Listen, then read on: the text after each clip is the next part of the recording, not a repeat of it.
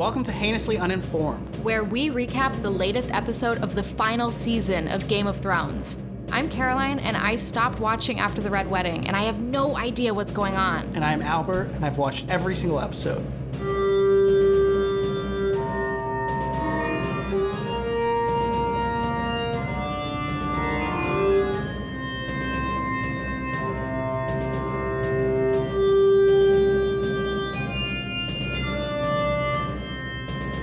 We just had the finale, the season 8, episode 5, season finale, non-finale, the bells.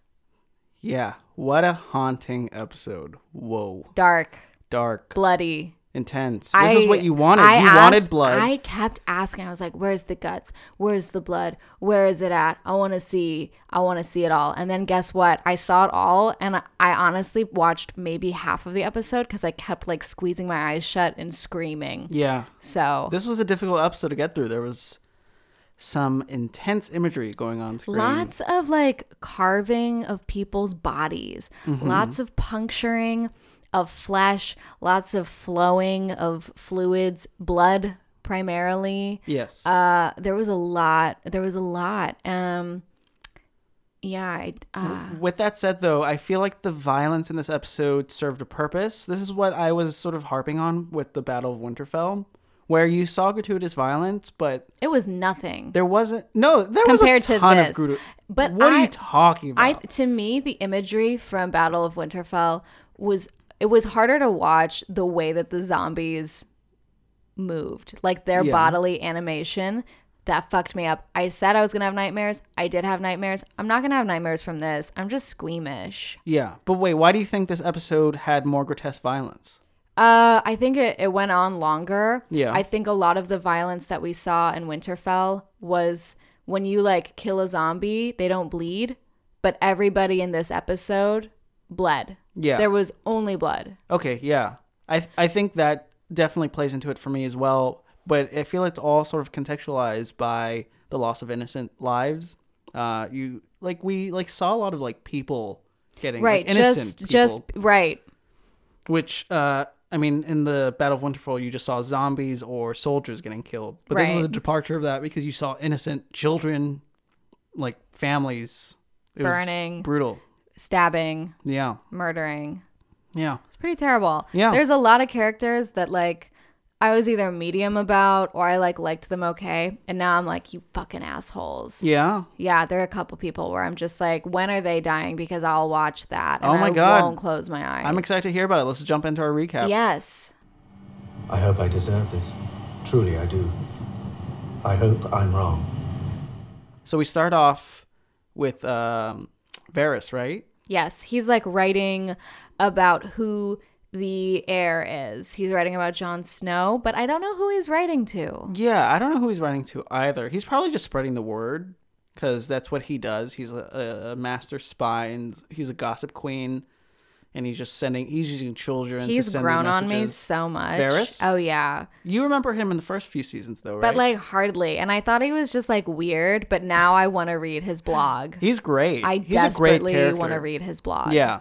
His downfall in this, his ultimate downfall in this episode was a bit strange because he's not only is he vocalized that his only concern or his only goal is protecting the realm, right? Which I think is honestly the best sort of mindset to have. Yeah, but he's also survivalist, so for him to go down this way, a bit noble, but also just a little bit strange for someone who's survived so many other opportunities to get killed in the pursuit of being noble. Yeah. That this, obviously, final season, we just got to wrap things up, or series finale.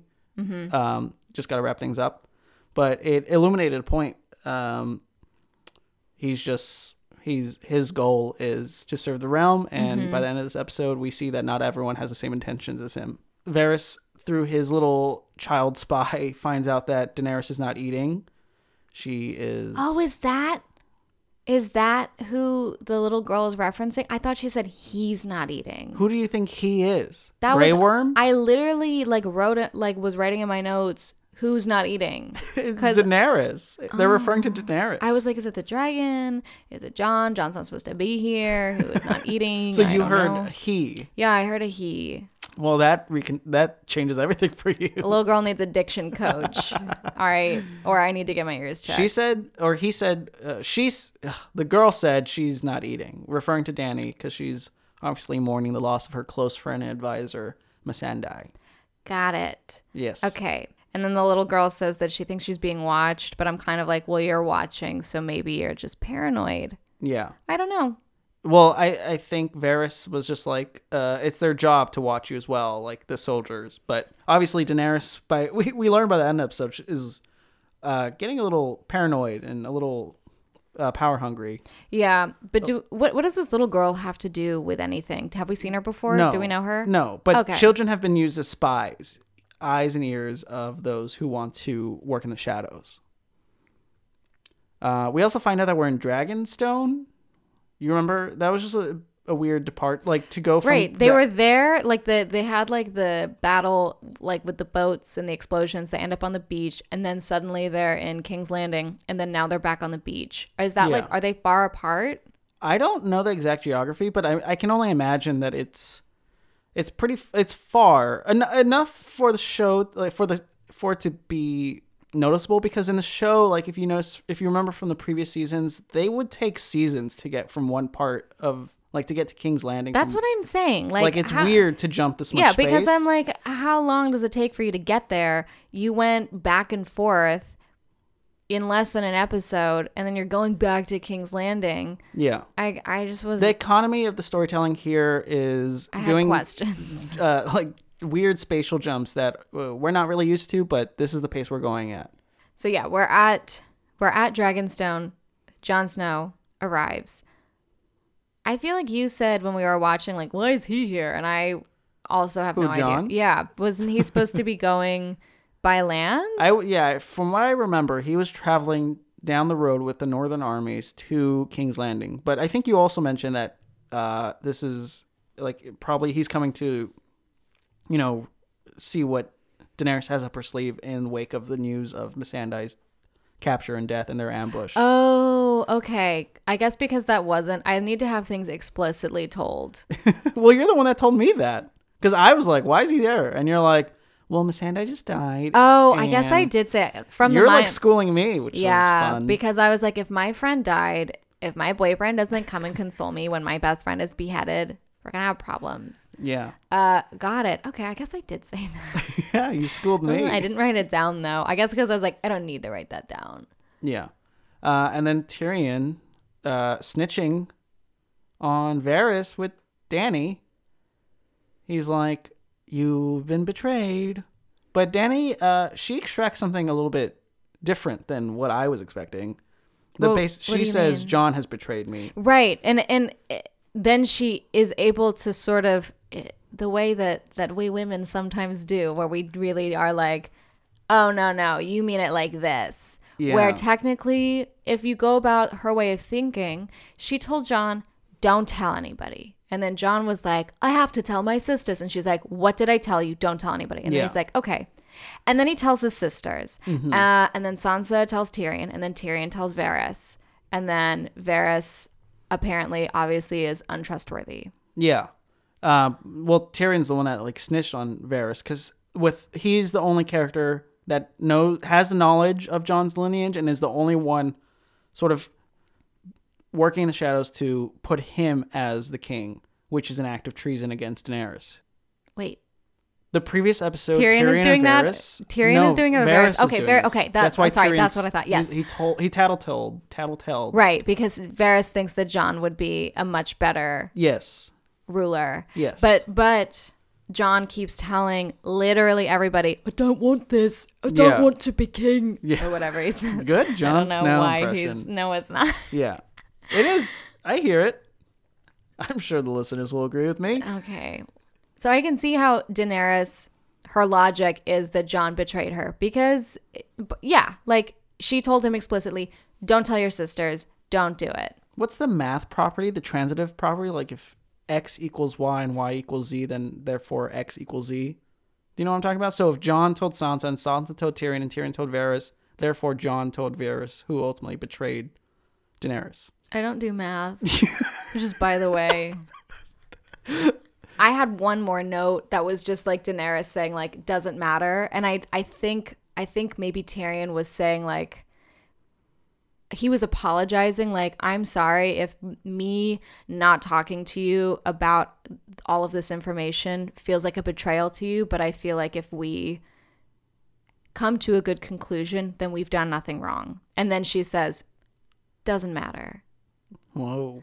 I don't remember that, but that's pretty hardcore. She says something like that. They're definitely laying the track for her eventual just sort of turn to the dark side, which is later in the episode. Yes. But they're just like putting these little seeds of Daenerys descending into madness. Yeah, like she has like all of these candles of brightness, and then each one is just being extinguished, leaving a hollow, solid wax carcass. Yeah, that's a gross image. But well, I mean, when we see her sulking in her sort of like strategy room, she's got bags under her eyes. She looks she kind of looks like a little dirtied and weak and bedraggled. Is that a word? And her hair's limp. Yeah. It's a popular iPhone game too called Bedraggled. Really? My mom plays it all the time. We're sponsored by Bedraggled, it's guys. called Bejeweled. Okay. Oh. Not Bedraggled. There's no such thing as Bedraggled. Oh, I believed you. I know. If you say, oh, there's an app for that, I'd be like, dope. Anyway, Varys, yes, we go back to Varys's room. He's like burning paper now, and he's taking off his rings. Yeah, I think he knows his fate because he's hearing footsteps that are not, I guess, children footsteps. Right, and I guess I thought, like at first I was like, that's drumming or something, or it was just sound effect, and then I was like, oh, this is like his impending doom. It's a death march. Yes. It's soldiers walking down steps, which is different from the light stepping of a child. Right. So he knows his fate. At this point, he starts burning the paper, which we're not sure what it means. I guess we can infer that he was just sending notes to leaders around the world to pledge their allegiance to Jon or like revealing information. Yeah. So I don't think the word has gone out yet. I think the same people that know Jon's secret lineage are the same people that know by the end of the episode as well. I don't think the word got out to the larger public is what I'm saying. Okay. So Varys takes off his rings, and I think he knows his fate, and I don't know what the significance is, but I think I've missed this character. I don't know if you have the same sort of connection to this character, but seeing him, like, his final moments, the opening scene and this scene, were just, like, really nice performing bits for the I came to like him a lot in the last episode when he was talking about the betterment for the people as opposed to protecting the singular person. Yeah. I appreciated that. And then I also just love that he's a little gossipy. And again, I would read his blog. Yeah. His religiously. Raven blog. Religiously. Yeah. He's definitely like stirring the pot right now. Yeah. Unfortunately, he's unable to stir the pot further than who already knows Jon's lineage, and he's escorted outside. And we all know what's happening. It's nighttime, and behind Daenerys and emerging from the shadows of darkness is Drogon, her final dragon. Is that really what the dragon's name is? Drogon, yeah. Really? There's 3 dragons: Rhaegal, I think Aerys, and Drogon. And I think Drogon's the final living. Drogon? What are you making fun of me or the show? I mean, one of the show. That's the dumbest dragon name I've ever heard. I think they're all named after someone important, like Aegon, Aerys. I don't know. They're all like. Well, I'm just saying, pick a different person Rhaegal, because that's fucking Drogon. lame as shit. Okay. Anyway. I think it's like named after Khal Drogo. Okay, then do Drogo because that's way fucking. But cooler. it's a dragon, so it's Drogon. No. Drogon. I'm vetoing that. Yeah. You dummy. Not you. Daenerys, Thank the dummy. you. I was almost going to take offense to that. Please don't. And it doesn't seem like Varys takes offense to Tyrion's betrayal because Tyrion admits straight out the gate. The honorable man that Tyrion has become walks up to Varys, knowing full well what he's done. It means Varys' death. And he says, "It was me." Yeah. But maybe like a little less wayfish and a little more strong. Yeah. And Tyrion puts his hand on him and bids farewell. This nice little like friendly moment between them. Because in previous seasons, these are the characters that have explored the philosophy of the show. These 2 characters are very smart and brilliant and talk about the morals of the realm, the Westeros, and finally their moral dichotomy is finally coming to an end because Tyrion is doing what he thinks is best. Varys is doing what he thinks is best. And Varys' final words was, prove me wrong. I hope I'm wrong. Yes. And he wasn't. I know. But I have to wonder because Daenerys is losing her shit now, kind of. Like, she doesn't trust anybody. She's, like, really, like, telling Tyrion, like, if you fuck up one more time, that's it. Honestly, he should have been fired already. Probably, this for is sure. insane. But I'm wondering, because she's killing Varys, is suddenly, like, are people going to be way more suspicious, or are they just blinded by their loyalty? Because she's killing, like, he's been, what is it, the Queen's Hand? Is that... Tyrion. Yeah. Yes. But no, but Varys has been that, like, as well for multiple people over and over. Not a hand of the king, but like he's been a master spy. Okay. Like, eyes and ears. So I guess because she's killing him, like, if he's double crossing her, like, he's very good at doing what he does. Yeah. So if he suddenly is dead, isn't everybody going to be like, what the fuck is she hiding? Like, aren't people going to start asking questions? Aren't people going to get a little more suspicious? I mean, by the end of this episode, she's definitely not She's lost in the her right. shit. Yes. She's lost her shit. She's one of the people, when she does what she does, I'm like, when does she die? I'm fucking ready. Yeah. I'm ready. So I think that this sequence of events unfolds, and this is when we see Daenerys lose her humanity. She lights Varys on fire by saying Dracarys, and like the dragon hesitates for a second, which was interesting. Does it? It doesn't light him on fire immediately. I thought he was like winding up. I thought he was doing a nice. The dragon usually nice does it inhale. immediately on command. Oh. There was no nice inhale. What was his name? Dragon? Drogon. Drogon. Drogon Dragon Malfoy. is still way better than Drogon. Ugh. I hope I'm right about this. I'm pretty sure it's called that dragon's called Drogon. But It literally sounds like a Beyblade character. you know Beyblade? Oh, fuck yeah. Nice. Beyblades. Yeah. Okay, cool.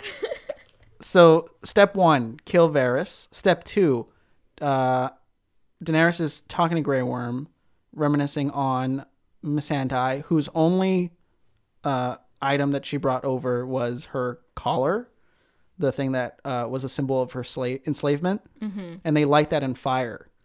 A powerful scene because it feels like it's signifying the loss of Daenerys's like purity. Like, this is the last remnant of a real relationship she had, other than Jon, who we see right after. Yes. Daenerys tells Grey Worm to take off, and there's this final moment of kissing and saying their love for each other, and then she says something that really perplexes us. We had to like play it back several times. Yeah.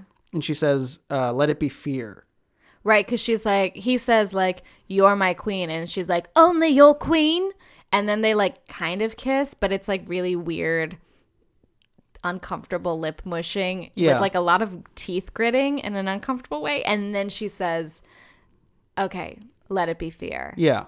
Which I think this is the death of Daenerys that we know. Despite, I guess people can argue about how earned this transformation was. For me, it was not at all, but I definitely felt this was the turning point for the character. In retrospect, knowing what goes on, these moments where Daenerys burns Varys, destroys the collar, and kisses Jon, and basically says, let it be fear. She's ending their relationship. She knows what she's going to do at that point. You think she's ending their relationship? I think she knows exactly what she's doing for the rest of the episode at this moment. Okay. I guess I could see, like, she's making the decision now, like, I guess I have to kill everybody, but I feel like she hasn't decided to kill Jon yet. Spoiler alert, Jon doesn't die in this episode. Spoiler alert, yeah. Spoiler alert. So we have Let It Be Fear going into the strategy room. The makeshift throne room in Dragonstone, where they're discussing their strategy. And Tyrion's pleading, as usual for this entire season, pleading with Daenerys, saying, please do not destroy the city. Yeah, spare the lives of the innocent, please. However, he's able to compromise with Daenerys by suggesting that the bells, which is the title of this episode, signaling the surrender of the city, means the war's over. You've won. Yeah, the surrender of Cersei. Yeah, Cersei. Yeah. Cersei Lannister. Yes. And Tyrion Doesn't get a straight yes or no answer from Daenerys. Daenerys just nods her head in agreement. And then we find out that Jaime was also captured. And she's like, if you fuck up one more time, dude, one more time, done. Yeah. Foreshadowing the fact that he, in a way, it almost seems that, I mean, I don't know how contrived, it feels really contrived that Tyrion, spoiler alert, goes and frees Jaime, but that is an obvious, Jaime in that exchange says, you're dead for this. So it seems like Tyrion is going to die the next episode. Probably. Well, depends. Okay, we'll get to that. Yeah. So we see Tyrion with Davos. I think that's his name. You said his name. I did not remember it. Davos. I think we're talking about the same person. Yes. Pretty much like, I hear you're a master smuggler. And then Davos was like, I don't think I'm going to like this or something along those lines. Yeah. And then cut away. And I'm like, who is he smuggling or what? Yeah. I think we both had a feeling that he would be smuggling Jaime out of... Yeah. Like, I was like, he's probably going to do something with the brother. Yeah. But the truth of it is a lot more interesting. We're just cutting ahead a little bit. The smuggle is revealed that Davos is smuggling innocent folk outside of King's Landing, escaping while the battle is going on. Yeah. So in a way, I think Tyrion had a backup because he did not trust Daenerys to honor their agreement about surrendering the city. I literally hate her. I mean, I don't think you have a right to hate her. I think you have a right... Are you kidding me? I think you have to hate... This is a character that was forced to do this by writers, okay? Yeah, the writer's room. I hate the writer's room then. There you go. Bingo. All right. If you're wondering where the Hound and Arya are, which I was right as they appeared on screen was when I was like, to my head, I'm like, where are Arya and the Hound? And lo and behold, they show up right at that moment. Right then. Yeah, because I'm like, I really wish I heard what that smuggle was about. But, here's these characters I was thinking about in the same moment. And she's like, she rolls in and a soldier's like, who are you? Or like, why are you here or whatever? And she's like, I'm here to kill Cersei. Yeah. Why do you think the Hound is accompanying her? What's his goal?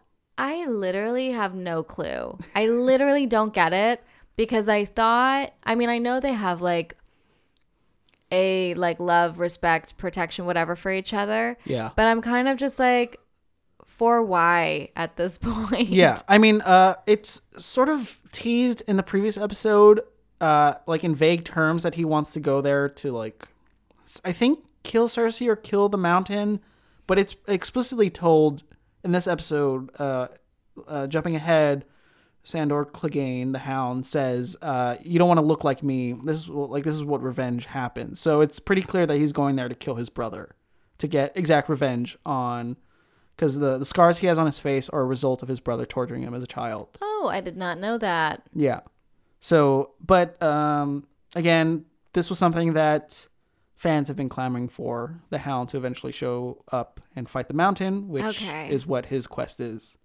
Yeah, I kind of like, I figured he was obviously going there with a purpose, but I guess it wasn't super clear. And I wasn't sure because I didn't watch, I don't know if you guys know this, but I didn't watch seasons 4, 5, and 6. What?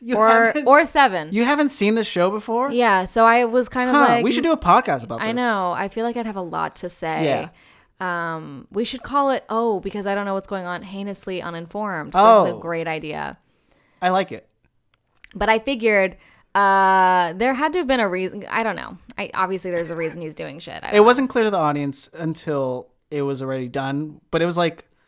So here's a theory I have, Caroline.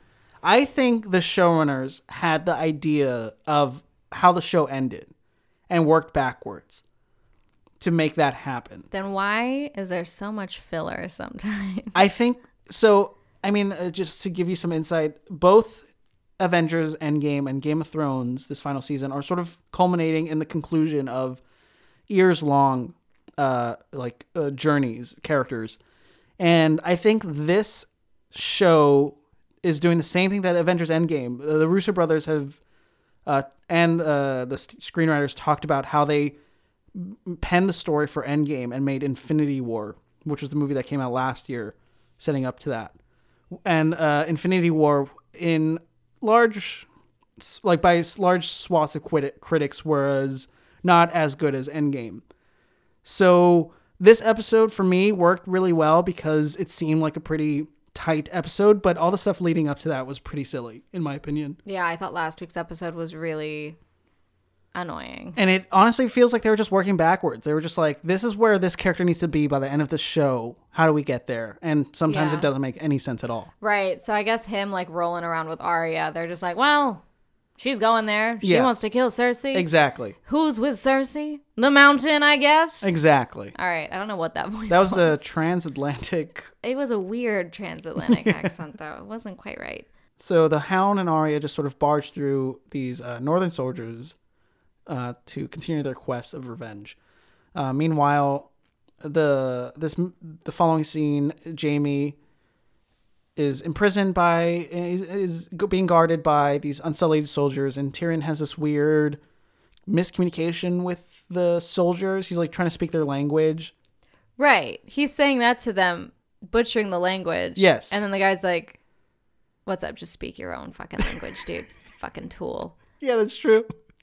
They are like, we speak English, or we speak the native language. The native, yeah. And then he's like, oh, cool. Can I like see my bro? Yeah. And then he does. Yeah, and this scene really moved me. It was a genuinely moving scene.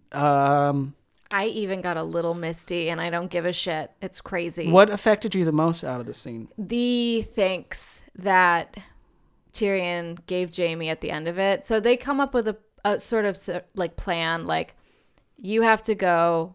The only way that this is going to work is if you find Cersei, and there's going to be a dinghy. You guys are going to leave. It will be hard, but this will save everybody. And yes, I know that Tyrion, am putting my life at risk by helping you escape with her. Yeah. So they say that, but then I got misty because this is probably the last time they're going to see each other. And I think they both know that. Probably. It is the last time they see each other, right? I don't think so. Okay, we'll get into that. We'll get into that. One of these characters has died. I don't think so. One of these characters straight up died. I really, really don't think that they're dead. Okay. Do you know, like, the Triangle of Life?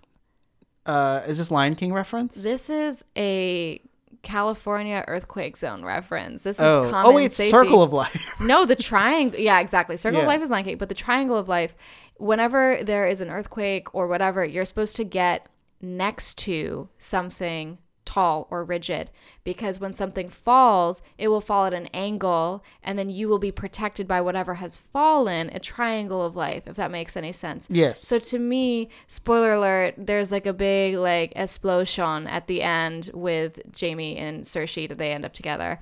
I think they triangle of life that shit, and I think that they will be there. That would be an insane twist, but I think they will arise.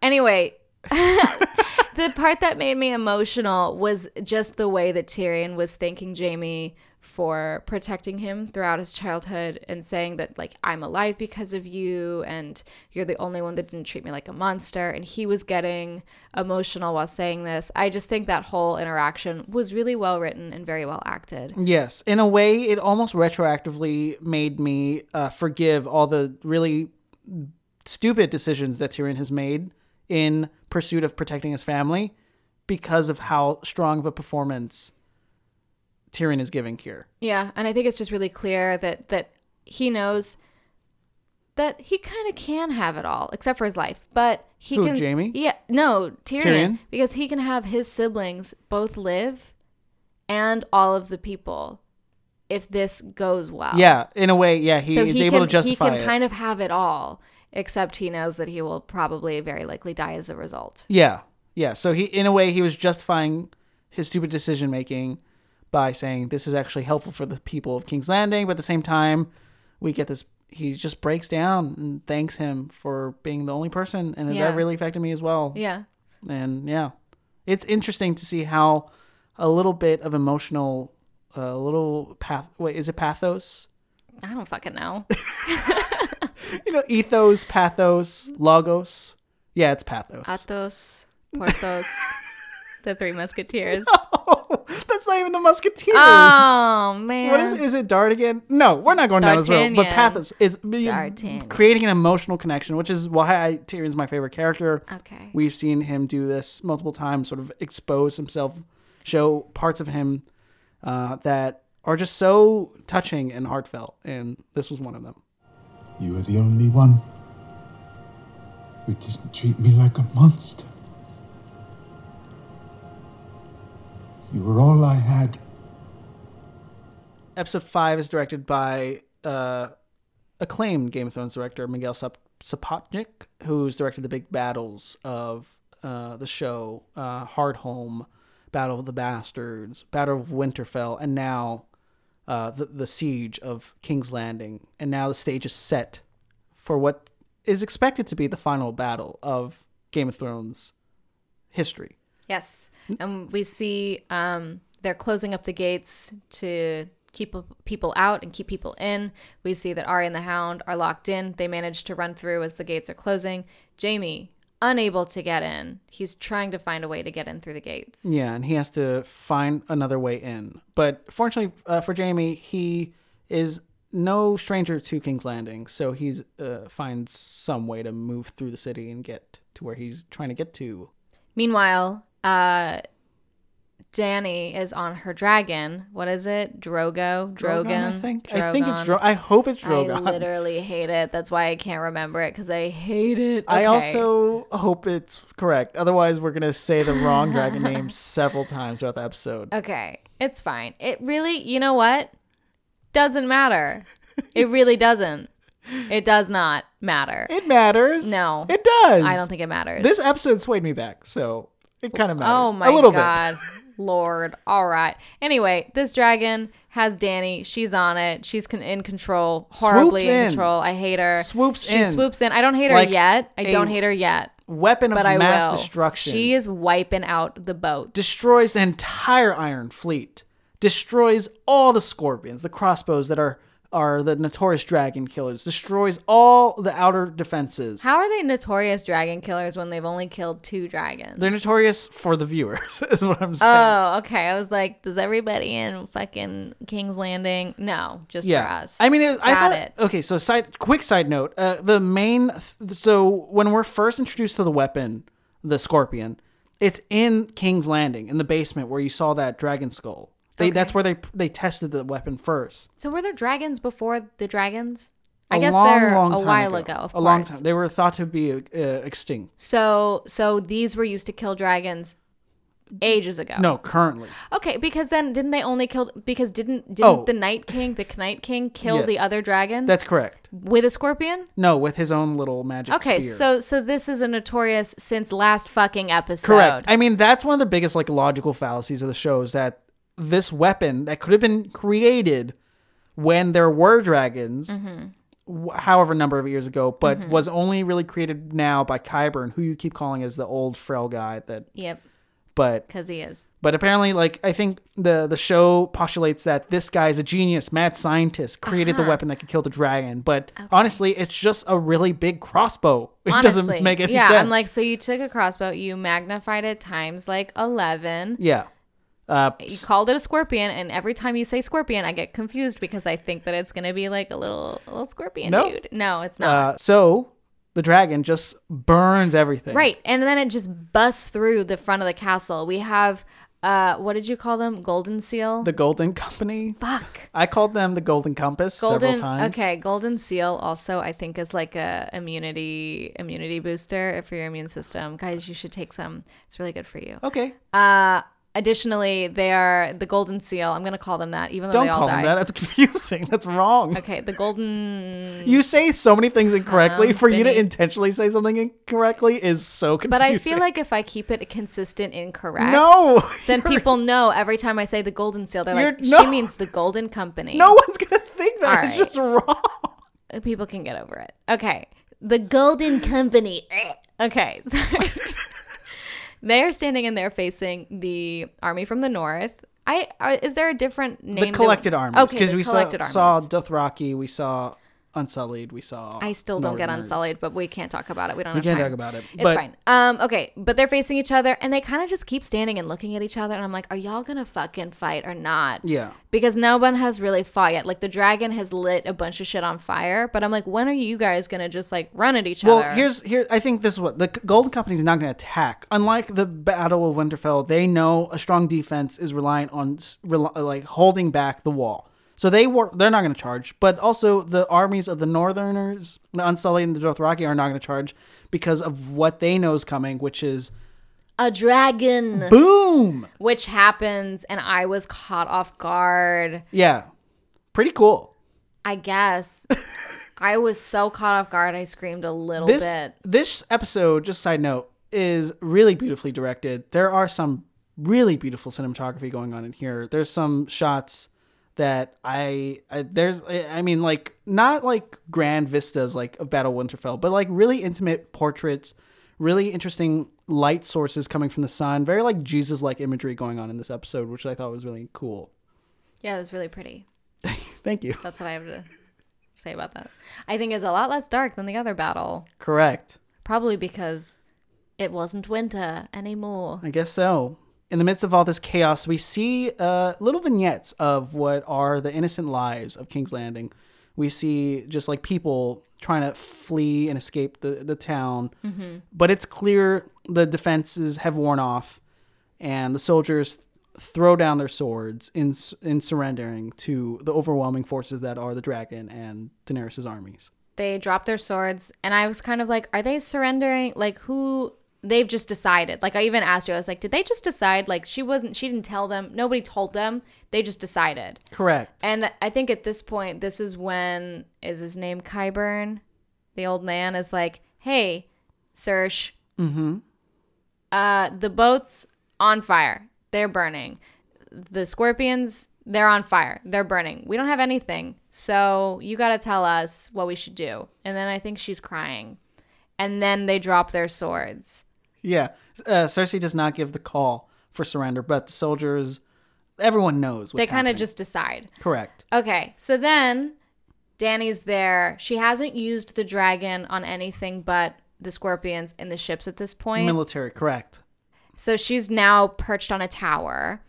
And I think Tyrion is like a little bit back behind her. Jon is near her. Jon is in the front lines with Grey Worm and Davos. Okay. Okay. I guess the way that it was Correct. cross-cut, I was like, they're near each other. They're definitely not. Very far. Oops. Okay. But then they're waiting for the bell. The bell rings. Yes. I'm like, awesome. This is going to take a turn. I don't know what's going to happen because if she's giving up, is she still going to get dead? I don't know. And then none of it matters because now I hate Dany because she just fucking loses her goddamn shit. Yeah. She loses her shit. I'm curious though, because the episode does a good job of creating this tension and suspense. The first one, before they throw down their swords, I'm like, oh my God, are they about to charge into battle to their death? Right, because they're looking at each other for a while. Yeah, so I thought that that was the first moment of suspense. I'm like, oh, they're going to charge, but then they throw their swords. A moment of subverting expectations. Really interesting. Yeah. Then I'm like, oh no, Dany's going to go in and burn everything because there's no bell sounds. That's the next moment. Right, like, because we're waiting, and I'm like, if she doesn't, because I If was on her side. If the bell didn't ring and Then she would lost light her shit, everything then fire. I'm like, you had no idea. Yeah. And while it is tragic, you did not know. Yeah. But then the bell goes and she does does it too. anyway. And I'm like, you fucking bitch. Yes. I hate you. This doesn't make any I got sense. so mad, and I don't care about this show, but I got so mad. I know I can relate to your anger because it's just not rooted in anything. You've seen her trajectory from Queen Daenerys to Mad Queen Daenerys. Great. And this is what the show's been doing for the past few seasons. And this is what I've been sort of vocalizing my frustrations on, especially in the last few seasons or the last few episodes where they're paying off a lot of these like short arcs that really are not earned. So for Dany to go this insane and burn the entire city just doesn't make any sense. I guess to me, I'm kind of just like, if she surrendered, is she so like bent on proving like I'm fucking powerful, I'm the mother of dragons, like I was the person that was able to control these, so I'm you have to fucking listen to me. Honestly, I don't know. Everything we can say right now is just speculative because we don't have any explanation leading up to it. We don't see any sort of, other than what I've sort of chronicled, which is my theory, which is killing Varys, destroying the collar of her best friend and saying, let it be fear. Mm-hmm. Seems like she's made up her mind. Right. Aside from that, we don't actually see any insight as to why she's doing this, which is strange because it's a big deal.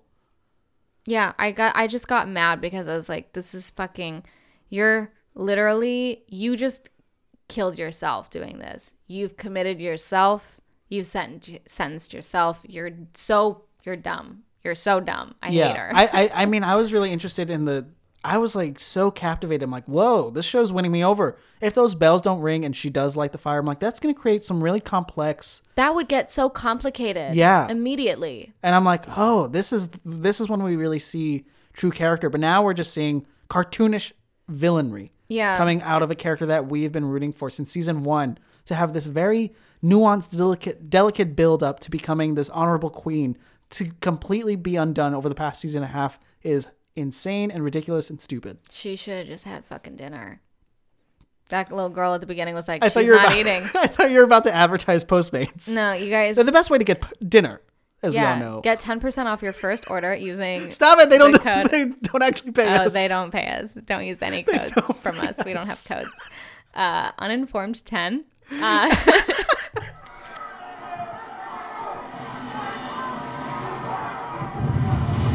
What? That's so uncalled for. So Dany loses her fucking shit, right? And then all of a sudden, I guess his name's Grey Worm. You keep calling him. I think we're talking about the same person. Yeah. Then just starts stabbing people, and there were two characters where I was like, I want to watch them die. Dany, number 1. Mm-hmm. Grey Worm. Number 2, fuck you. Yeah. Hate him. Yeah, what a piece of, like, they all dropped their weapons. You think you're fucking noble, dude? No, you're a piece of fucking shit. I don't think nobility is in their thought process. What guess. We're seeing is grief unfold and these characters descend into darkness. But you're right. It's stupid because it's not earned. I got so mad. Yeah, I'm like, everybody, like, they drop their weapons because they're like, we don't want to fight.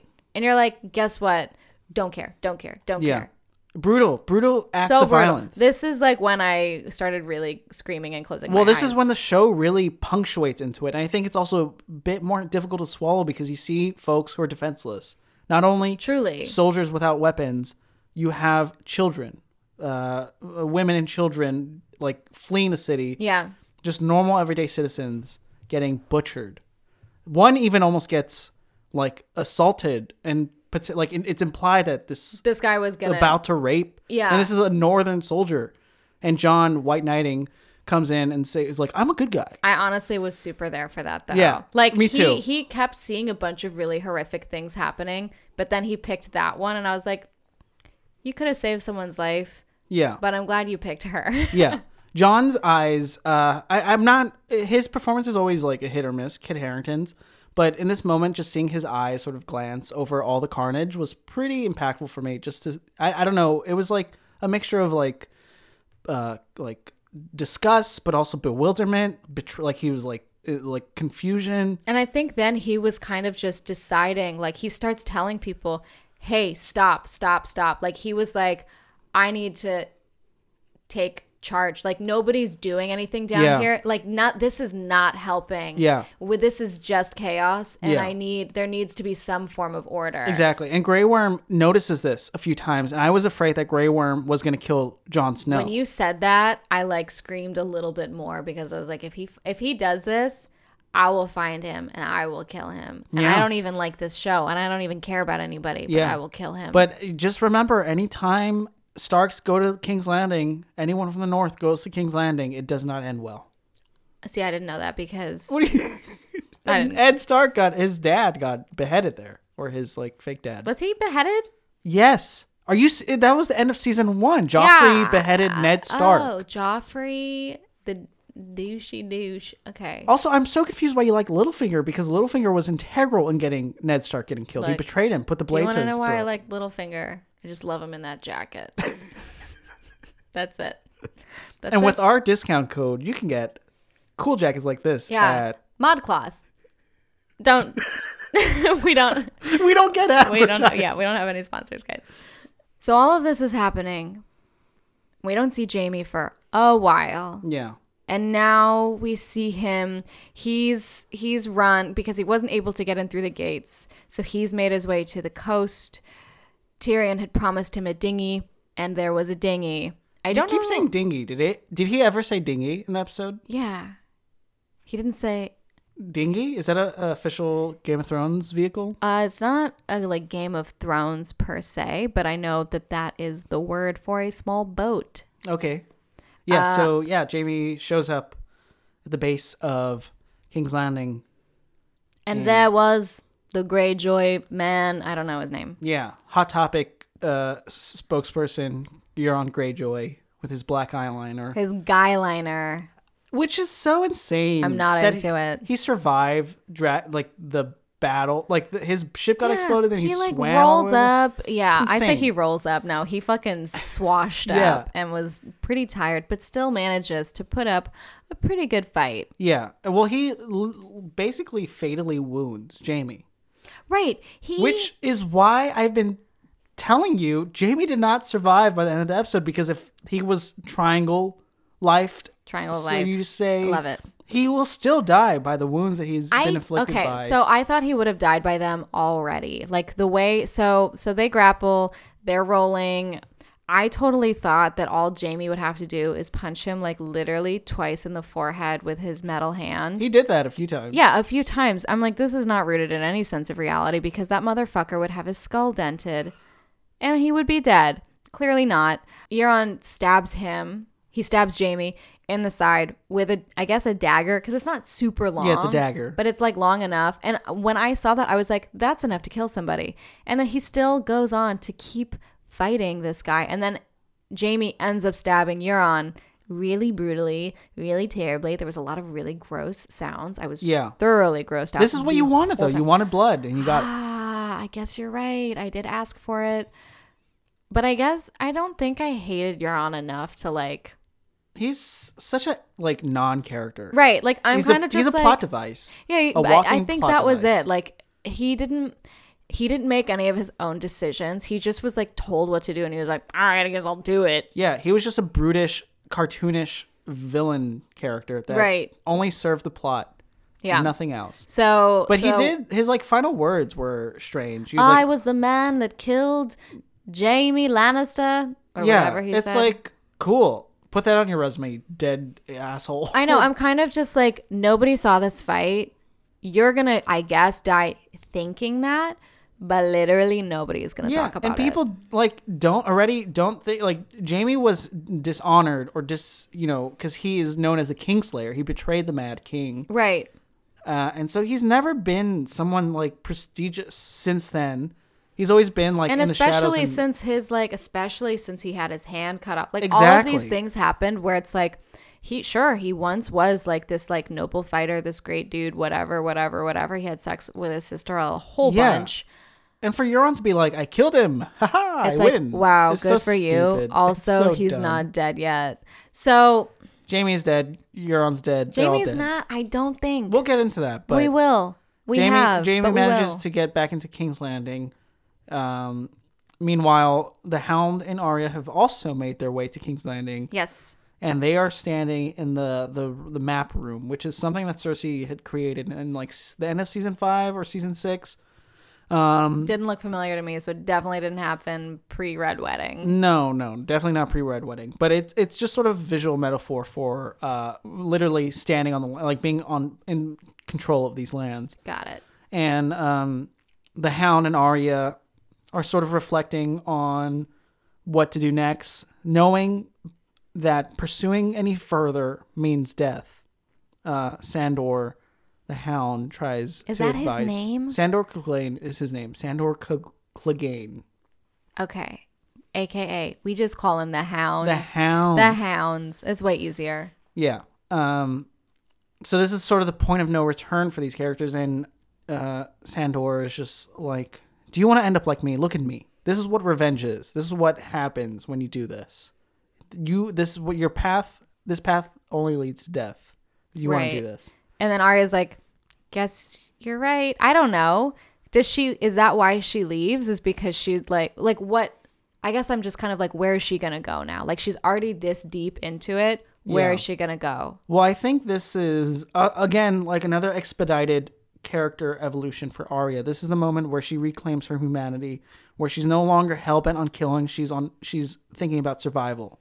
Which, to me, I feel like nothing bad happened to them yet. To who? To, like, in this episode, to Arya and the Hound. Like, they got where they needed to go. I guess they, like, sure, they witnessed a lot of, like, horrible, gruesome things, but I feel like she didn't even have that much blood on her face yet. Like, that all happens after. Yeah, correct. So there's no real motivation here other than their history, which was tapped into in this particular moment, because this is something the Hound could have said at Winterfell, which I think he did say. He's like, you don't want to come with me, girl. Right. But then she was like, I'm going. And he's like, I guess I'm going too. Yeah, their fates are sealed. Right. They're gonna die. I guess I'm just like, why is Arya deciding right now to walk away? Like, this reasons, close. the plot, because she needs to survive for the next episode to tell Jon how much carnage she viewed. I guess. That's exactly what, again, it's showrunners working backwards. Arya, who is like the emotional appeal to Jon, needs to be the one to set him straight. Yeah. Yeah. Because she saw, like, Jon saw the carnage from Dany, but Arya also witnessed it quite firsthand as well. Yeah, she almost died. Imagine. Like, a lot. Yeah. Like, over and over. Yeah. Did she even have a sword? No, she was just running, right? She never really used her sword. I She know. probably has one. I feel but like she she was fleeing. It was those It was moments just a lot were of really. running. I guess she didn't need to fight. She was just running. Those scenes really affected me. They were shot in a way captured in a way that was so frenetic and relentless. Relentless is the word. It's just constant carnage. It's constant violence. And you mentioned a lot of the violence being in your face, but there's a lot of stuff going on in this sequence that's not battle. It's just discretion. It's like a disaster film. Yeah, it felt like I was suddenly watching like Blood Diamond or something. Like it was just like, I've never seen Blood Diamond. So why did you say I don't it's know. like Blood Diamond? What? I guess I was It's like this movie I've never seen. It's like a movie that I know Why had did you blood say in it because it has blood in the title. Well, what were you saying? And we'll recap it. To what me, reminds you? It felt like, like watching almost like a war movie. Exactly. It's you're seeing destruction all around, but in these moments, In a really like discombobulating way. yeah, because it's told from the subjective view of Arya. It's very you're in it with her. Yeah. Like you're like cramped. Like she falls at a certain point. She like dodges, ducks, dives. And you see a lot of violence in the periphery. Like if you're looking at the edges of the screen, you see like mutilated bodies. Oh, the whole time I was very grossed out. But in this sequence, it's not in your face. It's just like it's there in the periphery. Like there's like a stone on top of a man, and his body's completely mangled, and it's really off-putting. It's gross. I'm going to keep using the word gross, even if it's disrespectful to the fallen. It's gross. The fallen fictional characters. Yeah, they're correct. all, yeah. As Arya gets away, the much anticipated fan servicey battle, Clegane Bull, has finally happened. It's happened, and it's happening now. It was so nuts. It was nuts. So just some context. I don't think you knew this, but the Hound and the Mountain are brothers. That's the relationship. I feel like there was a reference to it in the first, like when Arya and the Hound meet. I remember her, like she says a few names over and over, and she does say the Hound, but I feel like she talks about the Mountain too. Correct. They're both on her list, but they're brothers. They're siblings. Right. So I feel like I knew that they had a relationship Yeah. before, and I definitely had said at the very beginning of this season, like when we first see him, you were like, do you know who that character is? I was like, the Mountain, even though I kind of was guessing. Yeah. And you were like, yes. And then in my head, I was like, I feel like the Mountain and the Hound are probably brothers because that would now, make why do you sense. think the Hound is so, out for blood for his brother? Well, you just told me Yeah, but what was that it? he was. I don't know. Why did you think? I guess that I didn't know. I guess also because like people's allegiances are so fucking wobbly in this show sometimes that to me, I'm like, I don't know, maybe he like ate his fucking dinner one day and he got real mad about it. I mean, that wouldn't be out of question because They're from the probably Hound. like the north. Yeah, and the Hound has killed people for way less than that. That's what I'm saying. But what I told you off during the episode recap, watching the episode, is the Hound was tortured by his older brother as a result of his mutilated face. His older brother, the Mountain, shoved his face into fire, which is Cool. why he That's has such awful. a phobia of fire. Okay. Which I was hoping would come into play in this final battle, which is intense. All right, I guess to me, but we don't see, again, whenever we see him and Arya at first, like there's no fire yet. They're just getting into King's Landing. Yeah. They're getting locked in the gates, and then we don't see them until they're saying goodbye, so we don't see them see any fire. Correct. And as this this fan servicey battle, well, actually, right before it unfolds, the Mountain disobeys an order from Cersei, which is strange because he's become like this, as you learn, as his armor peels off, a zombified version of himself. Yeah, I was really confused about It was literally bizarre. like the material that he is made He up with. looked like maggots. Like that Nightmare Before Christmas character, the Oogie Boogie. The Oogie Boogie dude. Yeah, who has Yeah. he's like a sack with like maggots inside. Yeah, he just okay. So he disobeys Cersei, and I'm gonna keep calling her that now instead Sure. of Cersei. I'll let you go with that. Cersei. We only have one episode left. I know. I've given up. And I so can't have stop you. Thank you. So he walks toward the Hound, and Cersei's like, "You better not do that. Come here, bad boy. Yeah. Bad. She Stay pulls at out my this side." And then what's his name? Qyburn, who is in a way the creator of the Mountain. in Right. this So I didn't iteration. know that. You told me that. Okay. 'Cause Yeah, I so was it's a very like Frankenstein's monster right. vibe going Like on here. I felt like his helmet has not been taken off yet. He's still wearing his armor. Yes. He's still wearing his helmet. He's still like a mystery to me appearance wise. I don't know what he looks like. I've just seen his eyes be like the whites are bright red. That's But it. when he turns his head to Cersei, his eyes are like bloodthirsty. They're blood red, A yeah. red that we haven't seen before. Okay, because I wasn't sure if his eyes were always like that, No, and they it's were just been super red. shrouded in It was super darkness. Yeah, because they were still shrouded in Yeah. darkness, but you could see the red. Yeah, and then Bright he and grabbed clear, Qyburn's head, and it happened so quickly. What did Qyburn even say? Qyburn was just like, Yeah, "You dude. do not disobey an order from your queen." yeah. And then the Mountain grabs his head, just shoves it And then that's it. effortlessly. But did you see the graphic imagery going on? I was here? literally writing a note, and you were It like, was- and I looked up and I saw like was literally awful. the You see- last frames, but then I saw a tweet when we were setting really? up that was like Qyburn and then a like smashed watermelon. That's Yeah. exactly what I was gonna say. Yeah, it was, and It they're looked like, terrible. spot the difference, and I was like, I want to retweet this, but I don't want to fucking spoil it. It was brutal. I'm And gonna his- retweet it tomorrow. His eyes were missing because he had basically bashed in his head. Cool. completely. I don't need to see that again ever, so Good. I'm not gonna rewatch that I mean- or any of it. I'm not gonna watch any of it ever. Yeah, by the so way. this battle unfolds in a really gruesome manner. The Hound is realizing that this is like an undead thing that won't die. Right. So yeah, he throws Qyburn, and then I'm trying to think. So Cersei like sees the Hound, and she's like, I'm just gonna. I know that was so funny. So people talk about they always reference an Irish exit.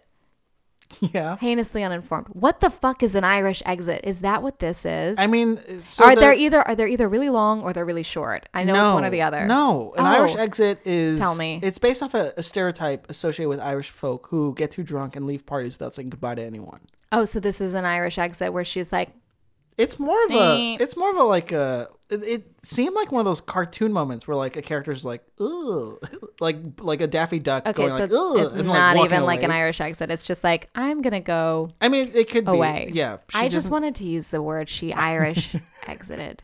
I think in this context it works. She had herself an Irish exit. All right, I'm Southern sorry. accent. I don't know why I said that. So she leaves, and then they tussle, and that's when the helmet comes off of the mountain, and I saw him, and I was like, oh, does he got that grayscale thing? Like, is that what? Yeah, you said grayscale, which I Is- taught you about but it's you not did, Grayscale. but it's also not what he has going on. And then then you were telling me he was reanimated by Qyburn. And I was like, oh, that's why he looks super fucked up. Also really fucked up that he killed Qyburn so easily when that guy made him alive. He probably died, 12 times? Mm-hmm. It looks like he probably died at least 12 times and then was reanimated because he looked really fucked up. Yeah. Really fucked up. So they fight for a long minute until the Hound seems like he's about to lose. The Mountain is lifting up the Hound by his neck, puts his thumbs on his eyes. I started screaming so loudly at this part. The thing is, I think I was also sort of squirming in my seat because this is not the first time he's done this sort of fatality move. He's done it in a really iconic Game of Thrones fight sequence where the Mountain kills a beloved character by smashing his head in using that move. So we were all expecting that to happen. It was not Littlefinger, was it? No, it was not Littlefinger. Okay, good. You want to know? I'll tell you later. I'll tell you later how he dies. You're gonna hate it. I feel like he was probably stabbed. That's the traditional way to do it in this show. Yeah.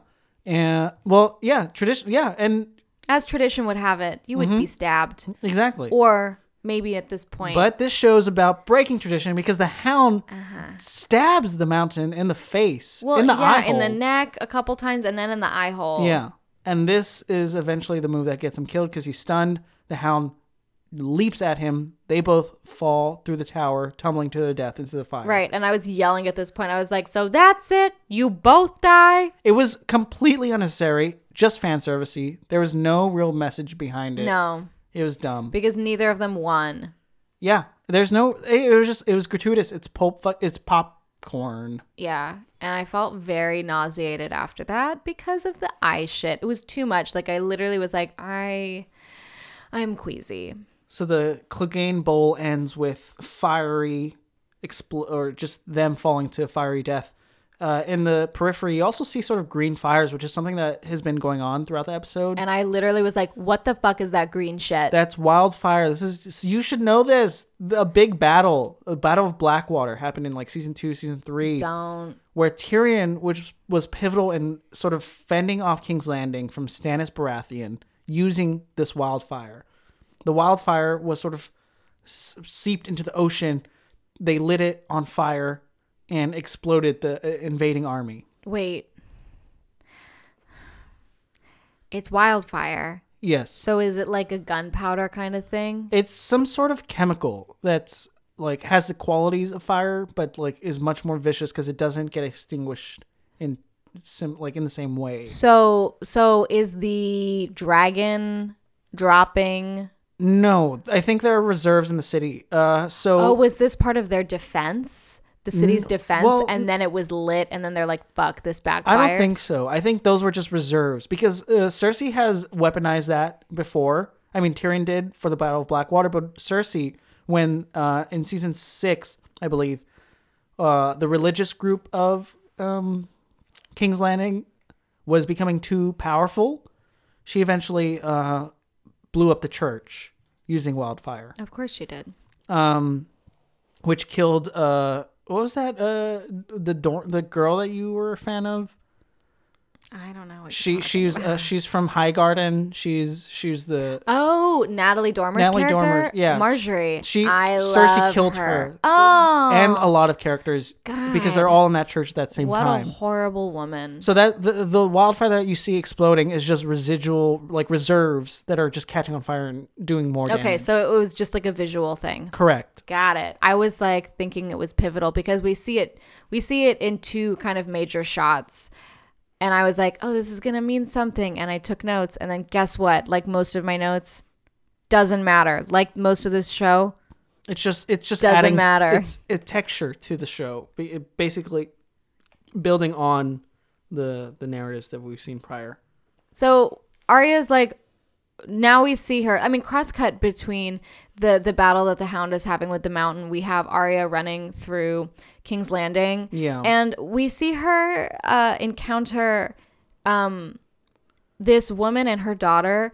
And we've seen this woman and her daughter several times. And I was trying to figure out do we know them? No. Are they familiar? Again, it's like one of those moments where it's sort of trying to give a face to the innocent. One character sort of representing all the innocent families and children. I kind of imagined like this show, okay, it's expensive to make this show, right? So I was like, if they had an Indiegogo, was one of the perks, you get to appear on screen. Ooh, that'd And be a great to me, idea. I was like, so this woman just donated a fucking shitload of money. And they were like, cool, you are a featured extra. But I don't know. That's really interesting. How do they go about casting this character that is basically a stand-in for all the innocent folk that are getting murdered? Right. She represented I don't the know. whole. Yeah. But I really don't think they needed an Indiegogo for this show. Yeah, I don't and I think don't so think they either. needed to have a perk being auctioned off as like, if you donate $10 million, you get to be a featured extra. correct. Just an idea, because I couldn't figure out why the fuck I didn't piece it together that it was the representation of the innocent. So you just thought, who is this cameo? Yeah, I was like, yeah, because then I was like, is this a cameo? Is she like a country Are singer? they setting up her own spin-off TV show? Right, A Westeros. country singer? Yeah, like Who's this rapper? exactly. Who no one knows. Yeah, because I don't know if you know this, but Ed Sheeran made a cameo appearance in the I show. heard about it.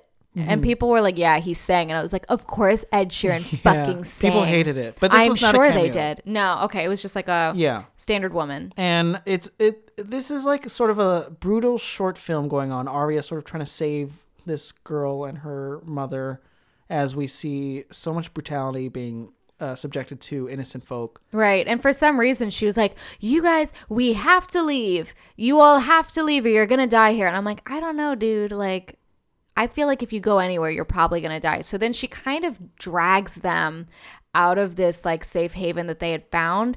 And then they almost get cut up by the Dothraki soldiers. The mother does. The mother does. And then there's like a shrapnel, and then the dragon comes, and then Arya passes out. And then when she wakes up, they're dead.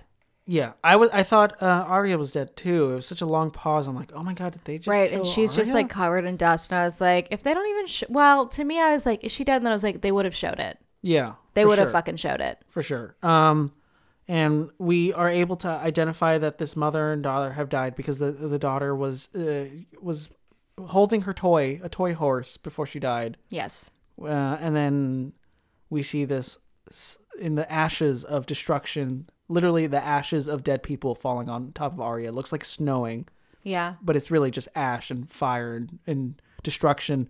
We see a damaged horse in the distance, bloodied at the feet, not of its own blood, but of the victims who have been perished because of Dany's recklessness. I hate her so much. I know. And Arya grabs the horse, sets off on a quest to potentially right the wrongs of what Dany has done. Yes. And while all that was happening, we must not forget to mention, we are then in the crypt, and Jaime is there with Cersei, and Cersei starts crying because I think they're approaching where Jaime had intended to like exit and get to it's called a dinghy, the small boat. They were going to go, but then there's so much rubble, and so Cersei just starts weeping. She gets super emotional. She's like, I want this baby to live. I don't want to die like this. I don't want it all to end at this. And he's trying to soothe her, and then we see just rubble, like the room that they're in, all of the sort of halls leading up to it just sort of collapsing, and then it collapses around them. It And collapsed. this They is- die, Nah, dude, triangle of life. but they both died. I guess I still feel like they could try to catch us and be like, just kidding. The way that people like always. They're dead. No, they backpedal. Caroline, People they're so dead. writer's room, they backpedal. Caroline, they're dead. Showrunners backpedal. Caroline, they're dead. They backpedal. They're dead. I will fight you on this. No, in any case, Ring the bell. You're wrong. Surrender. I'm like a little peeved about what went down with Brienne. All Oh, of yeah. that. Because I feel like we're probably never going to see her again. Yeah, And I agree. I hate that like the last that we see of her is her just being fucking crushed. Yeah, reduced to. I mean, there's no. There was no point. Okay. So to be fair, there's no shame in showing emotion. There's no inherent weakness to it. Oh, But for sure. when paired with a character who has been known for their, I guess, hard shell, non-emotion, duty first before anything Mm-hmm. persona, to transform within the span of 90 minutes Yeah. to a weeping woman holding a blanket over her nude body. Yeah. was a reduction in character that was a little bit sexist. Yeah. I mean, also the optics of this show is also a little strange because you have Mad Queen Cersei and a Mad Queen Dany fighting over the throne. These just like two crazy women. Yeah. Unfit to rule. We need men. We need Jon Snow. Yeah. A level-headed leader who doesn't want this. A Yeah. humble leader. A Yeah. Beto O'Rourke. Oh, he's so humble and so good at ruling, and he doesn't get a period. So Yeah. you know what? Balanced as Yeah. well, 100% of the time. Again, I don't think they were intentionally doing this, but the optics of it, you can't escape it. It just feels a little icky. Sure. How do you feel about the final episode? One more. I think I kept being like, I don't know how they're gonna, like, there's so much that needs to happen in 2 episodes. I don't know how they're gonna do it, but there's also not a lot. I feel like they covered a lot of ground in this episode. Yeah. So I feel like, especially if, and I'm gonna say if, Jaime and Cersei are dead.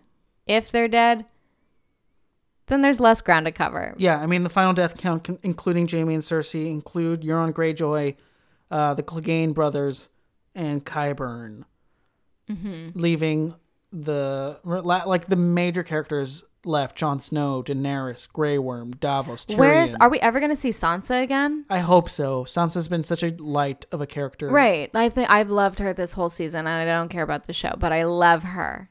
Littlefinger was murdered by Sansa and Arya.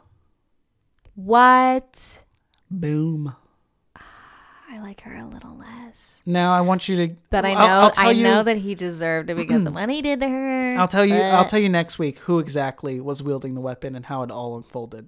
Okay. That's your big little. That's my tease. little prize Yeah. for finishing the series. Yeah, for me, this episode was really excellently directed. It made an impact on me in ways that I wasn't expecting, considering how upset and frustrated I was with the previous episode. Still not appreciating how the show's sticking the landing, because it's not. It's just rushing through things in a really silly. Like if you think about it too much, you just get frustrated. Yeah, I got super frustrated. But there were moments in this episode that really affected me, including Jaime and Tyrion's sort of emotional connection, seeing the brutalities of war, the viciousness of the I guess violent nature of Daenerys and her soldiers. There's a lot to enjoy from this episode, disregarding how it got here. I agree. I think they are covering their bases, but they're going out of their way to be to really set certain things up to make everything just seem very convenient. Exactly. Yeah, they had the idea for where the show ended, working backwards. It was really revealing how much they wanted to end it here. With that said, I enjoyed this episode, but I don't know about the next one. We'll see. Yeah. That has been season 8, episode 5, The Bells. 1 episode left, 1 episode to recap. This has been a roller coaster journey of an experience for me. I'm so thankful for everyone who's listened, and I hope you stay tuned for the final episode. Yes, please stay tuned. I'm excited to see how it all ends, considering I have watched literally only half of it. With Game of Thrones concluding, Heinously Uninformed will return to cover a new show. We're definitely discussing watching some movies. Detective Pikachu has been suggested. Oh my god, Hobbs and Shaw. We gotta watch it. The chapter 2. I haven't so seen excited. any of these. I've never seen. What is Hobbs and Shaw? What is that? Hobbs and Shaw is a spin-off of the Fast and Furious. Right. I've never seen series. Fast and Furious ever. I didn't see the first It. Toy Story 4 is coming out. I maybe saw the second one. Yeah. I did see the first one, obviously, but Yeah. I didn't see third one. Yeah. There are a lot of movies. If you guys have anything that you want us to cover. Yes. So we are taking suggestions for what TV shows we will tackle next. But please consider, one of us has to know about it. The other person doesn't. Right. Also, one of us can binge watch it. Exactly. We're down. To be fair, I'm really excited to do a little role reversal. I want to be on the receiving end of a lot of jokes and being made fun of. Yeah. I want to be the uninformed in the heinous. So if you guys have any cool reality shows, I love reality TV. I think Albert hates it. I love The Great British Bake Off and Queer Eye. And I love old America's Next Top Model.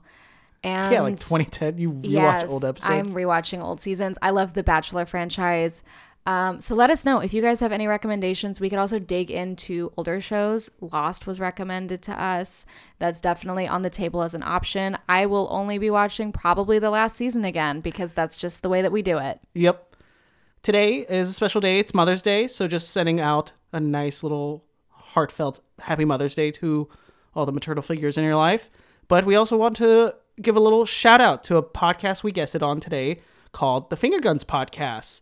They graciously invited us to go partake in their comedy-based podcast where guests are invited to explain their hot takes. And you can follow them on their social media handles at Go Finger Guns on Twitter, Instagram, and probably a Facebook page. Yes, it was so much fun recording with them. And you can find me on Instagram. I'm at Caroline Danger. You can find me on Twitter at Caroline is Rad. Albert, where can we find you? Twitter and Instagram at Flipping Mechs. Just want to give a little shout out to the cool lighting setup in here. Caroline also bought a cool gun sword thing that we took photos with, and we'll be posting some images on our social handles. So follow us there. Yeah. And then also a special shout out to my friend Russ Haskins, who made our intro music. You can find him on Instagram at The Busker Is Dead. He's super talented. Thanks for listening, guys. We really appreciate it. If you guys want to leave us a review, we would love that. And we'll see you next week. See you next week. Bye. Bye.